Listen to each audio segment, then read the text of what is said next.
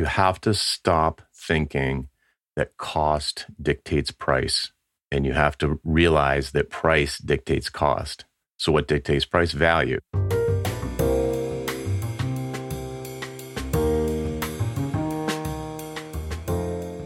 Welcome to Smashing the Plateau. We help consultants, coaches, entrepreneurs, and small business owners build their businesses after long careers as employees.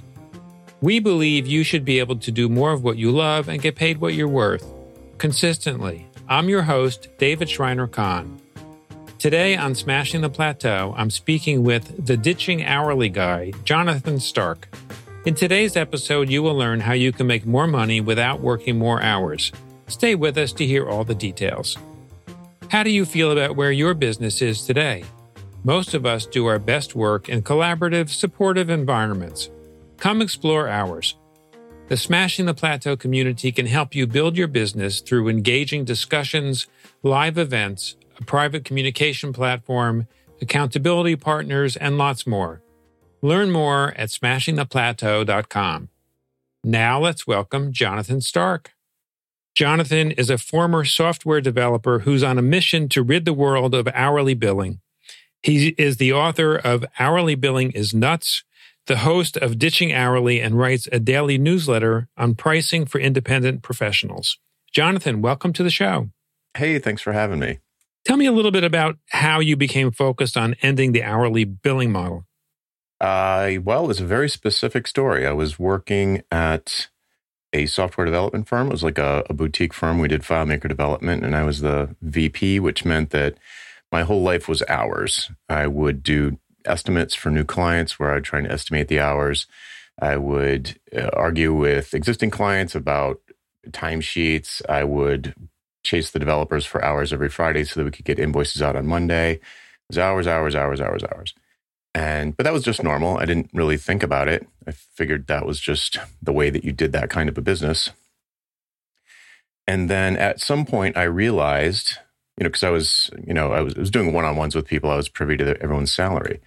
And I realized one day that our best developer was probably losing us money, and our most junior developer was doing great. He was printing money. And I was like, wait a second. If we were going to let someone go, we'd let go of our best guy. That doesn't make any sense.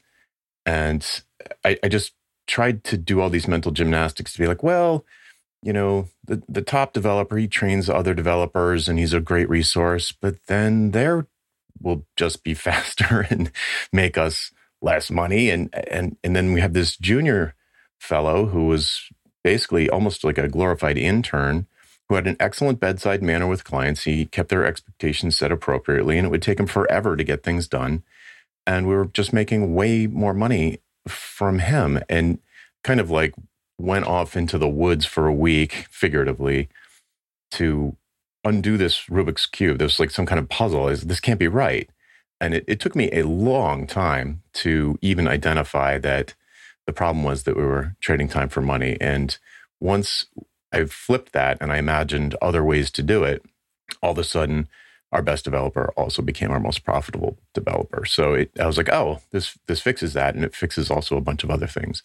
So I could not unsee that. I couldn't continue with the hours thing. So I went solo to kind of prove the model, because I didn't know what I was going to do instead. I had no idea what I was going to do instead, really. But I went off on my own to figure it out so that I could do it in a sort of scenario where I was only risking my own income and not the income of 10 or 20 other people. So I didn't really want to try and turn the ship around in the context of the firm. Yeah. Yeah. And that was 2005. I had the realization. 2006, I went solo. Yeah. It's interesting that you decided to do it on your own first, because in many scenarios, somebody who is a longtime professional inside organizations, their go-to is to try to make changes in the organization. And only when they get really frustrated because of politics or resistance to change or other reasons, then they'll go out on their own because they think there's a better way to do something. In fairness, I did bring the idea to my boss, who I'm still friends with. I actually saw him on Friday. And he was like, I understand what you're saying in theory. I get it, actually. it makes sense, but how would we do it? And I had no answer for that question. I just had none. The hourly was such a base premise.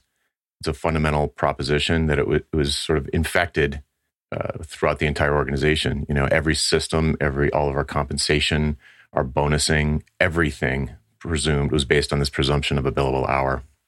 Yeah, so it's a pretty fundamental change. It would have been huge. I would have surely screwed it up. It would not have been smooth.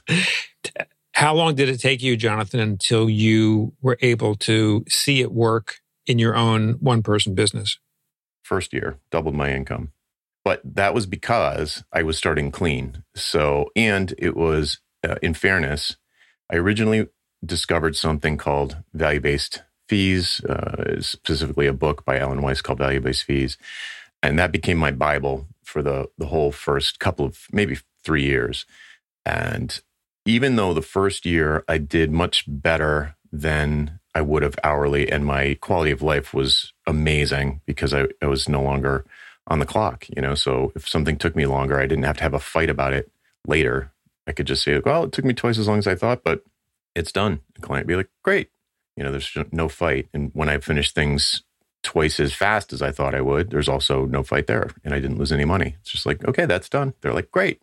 So quality of life shot through the roof immediately. And the revenue was much better. It's not exactly apples to apples though, because, salary versus revenue and all of the other things.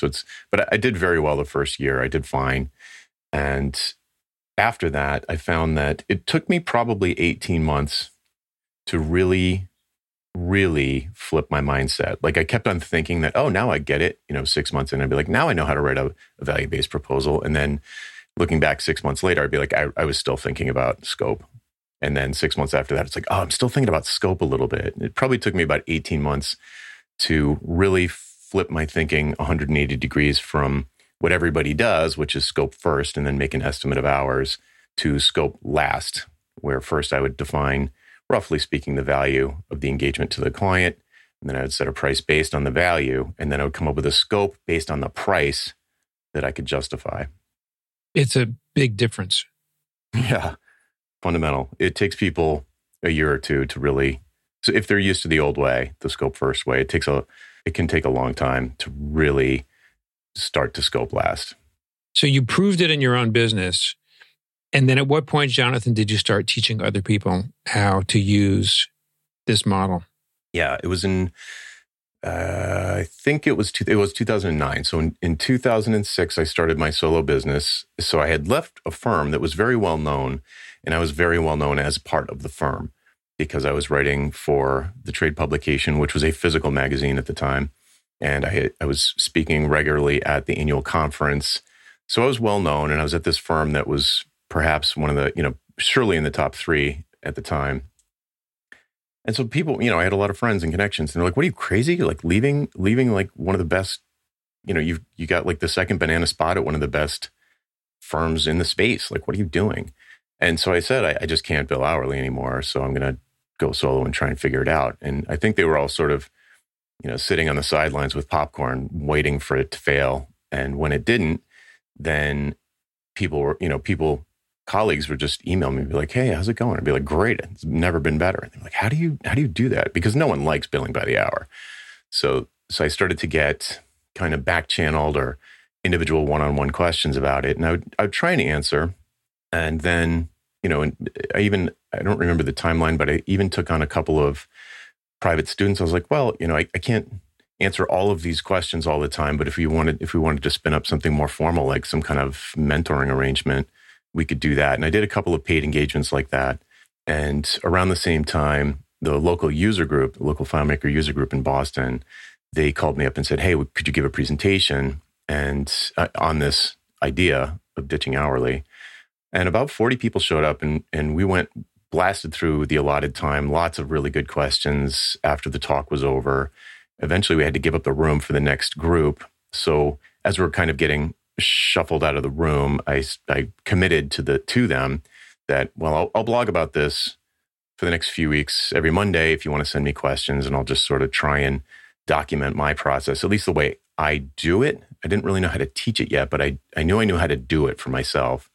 And that turned into months of weekly blogging. And that was 2009, I think.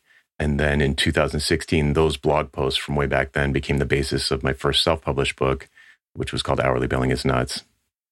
Yeah, it's interesting how your own business has evolved from doing it yourself, starting to work with others on how to do it, and then ultimately teaching others how to do it. Mm-hmm. Yeah, that was the progression. So fast forward to today, who do you primarily serve in teaching this model? Yeah, at first it started out being independent software developers, and it's broadened into similar types of careers that all work, digitally, that traditionally bill by the hour. So designers and developers and architects and lawyers and accountants, and really any professional that is self-employed and generally would normally bill by the hour. I just kind of call that independent professionals. And so I help them switch to pricing their work instead of billing for their time, which, as we already described, is a 180-degree mindset shift.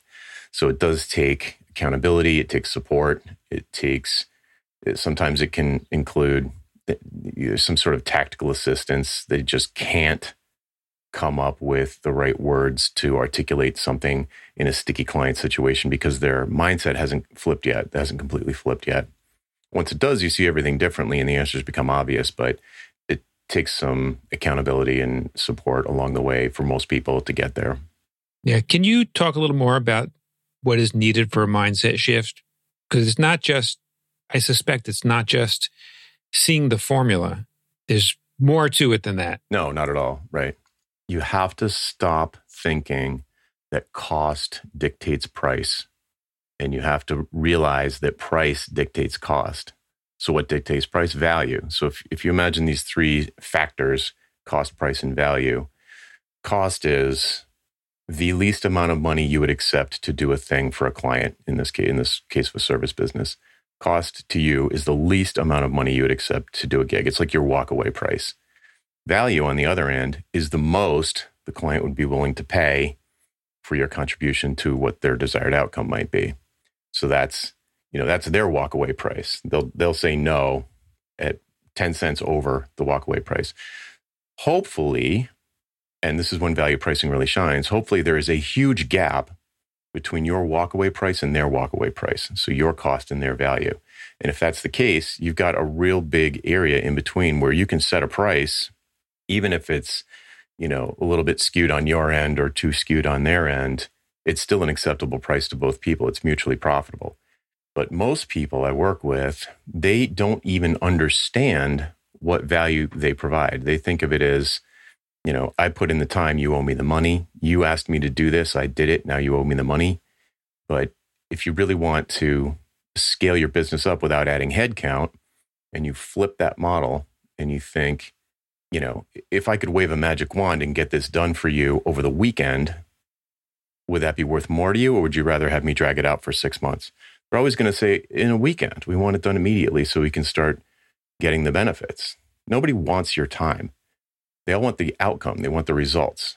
So if you start thinking about and asking when you meet with a prospect about what they're trying to achieve, what is their current state? What is their desired future state? Why do you think someone like me can contribute to this transformation? I do branding or I do SEO. Like, you want to make more money or you want to decrease costs. Why do you think SEO will help with that? Why do you think branding will help with that? And you have the client describe to you the transformation they want and what they think your contribution to that would be. And then you've got everything you need to do a back of the envelope calculation on what it might be worth to them. Your contribution might be worth to them in that context. And then you can set budgets for yourself. Like, oh, well, if this is worth $100,000 to them minimum a year, then, what could I do for $10,000 to help them move that needle? Or what could I do for $22,000 to help them move that needle? What could I do for $50,000 to help them move that needle? And then if you present them with those three options, they will, and you've done your estimate right, you've guesstimated that the value, you're in the ballpark at least, then there's a very short list of reasons why they wouldn't say yes to one of the options. So, Jonathan, as hard as this may be for an independent professional to grasp when they've been focused on hourly billing for a period of time or perhaps a long time. Mm-hmm. At Smashing the Plateau, we serve corporate refugees who have been in the employee mindset for often somewhere between 20 and 40 years before they go out on their own and start their own business.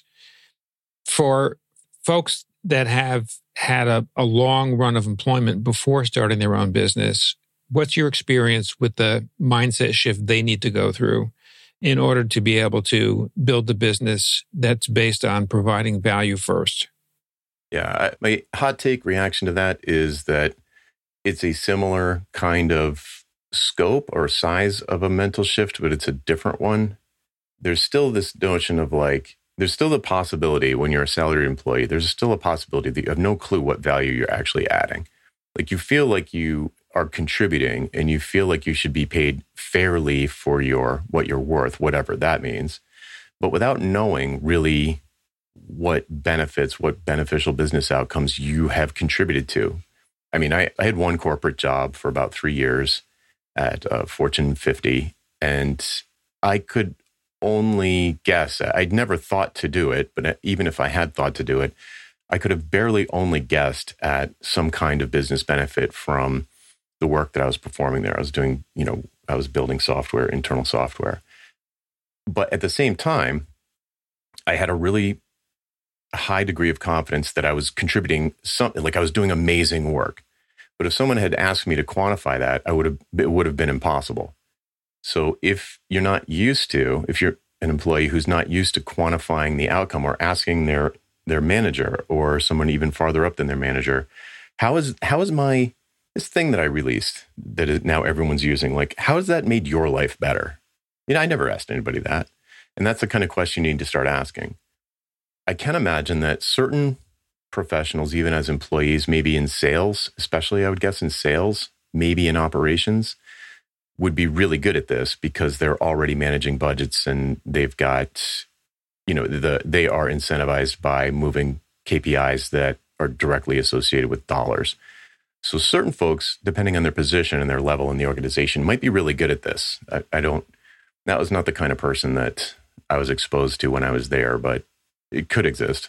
And what do you think it takes for somebody to be able to make the shift to go out on their own and start their business using a model where they're focused on delivering value first? Yeah, think more like a business owner or an entrepreneur instead of a technician. So obviously I come from a pretty technical background, and a lot of the folks I work with have a real engineering mindset. And they're almost to a person, they're a perfect example of what Michael Gerber described in the E-Myth as a technician. They don't see any value in the other two personality roles, entrepreneur and manager. And they think they take responsibility for all the success that the business has. And I say that having been one, I completely thought that marketing and sales were silly. Managers were there to waste my time. And, and I also saw this when I was managing employees. They're like, well, you're billing me out at 150, but my effective hourly rate for my salary is only 75. So how come I don't get more? They just feel very, very much like they're being underpaid or taken advantage of, as if the work magically showing up on their desk isn't the thanks to what the other people are doing. So when you first go solo, if you're very technical anyway, if you had a real technical position as an employee, I would urge people to very quickly, as soon as possible, recognize that you're not just the technician anymore. Now you're an entrepreneur or a business owner. And that technical thing that's what you do when it comes to client delivery. So you need to do your thing that you used to do as an employer, but now you're doing it for a client instead of for your boss. There are still at least 3 other categories of things that go into building a business, the craft of building a business that you need to get good at fast. And if the faster you do get good at that and start to think of your consulting or whatever you're doing as a business, the sooner you do that, the more quickly you'll be able to relate to your customers, who I'm presuming are B2B. So if you are selling to business owner types and you can think more like a business owner, then you're just going to have a lot easier time talking about outcomes instead of inputs. Jonathan, as you're going through this transition from employee and particularly employee mindset to entrepreneur mindset, what have you found are some of the ways you can tap into the power of others, such as in a community setting, that can be a game changer? I mean, there was a huge game changer for me in 2015 when I was invited to join a small kind of mastermind of about 10 people. And that it was all, we all had different areas of expertise and we were all at different stages, but it was all, we all worked online. We were all soloists with one or two exceptions where it was just two people together. And we were able to talk about business stuff, especially money, that you are basically not allowed to talk about anywhere else. It's just not done. It's either, if it's either embarrassing because you think the money that you're making is too low or the money situations you're in are not optimal, or it feels like bragging because you're doing really well. So like, how do you gain a common sense around money in a business without talking to other business people? And it was huge for me, like finally having that. First of all, the ability I was the only value pricer in there. I think at the time I was the only one. And I certainly had a different business model than anybody else in there. So it was cool because it gave me an opportunity to have practice teaching it to other people who pretty much got it. Like we were very like-minded, and so they would get it right away. So it's kind of like playing on easy mode, learning how to teach it or getting better at teaching it. And then, the group just crafting business models, playing around with business models, coming up with new pricing, coming up with new ways to package our expertise. It was a real it was almost like an innovation lab or not incubator is the wrong word. A little bit like that. It was like an incubator with no one in charge. And it was a complete game changer to be able to have a place where we could freely talk about wins and failures and money and business model, and for folks like us. Yeah, that was huge. And what was it about this mastermind that made people comfortable talking about money, where you've described how it's a taboo subject in so many places? I don't remember, but it must have been that the organizer just set that expectation. I'm assuming that was the case. Or if it wasn't that, then someone just did it. And then everyone was like, oh, that's okay, we can do that. But I'm pretty sure the organizer probably set that expectation. I would certainly recommend that if you were starting such a thing. Jonathan, what's your definition of community?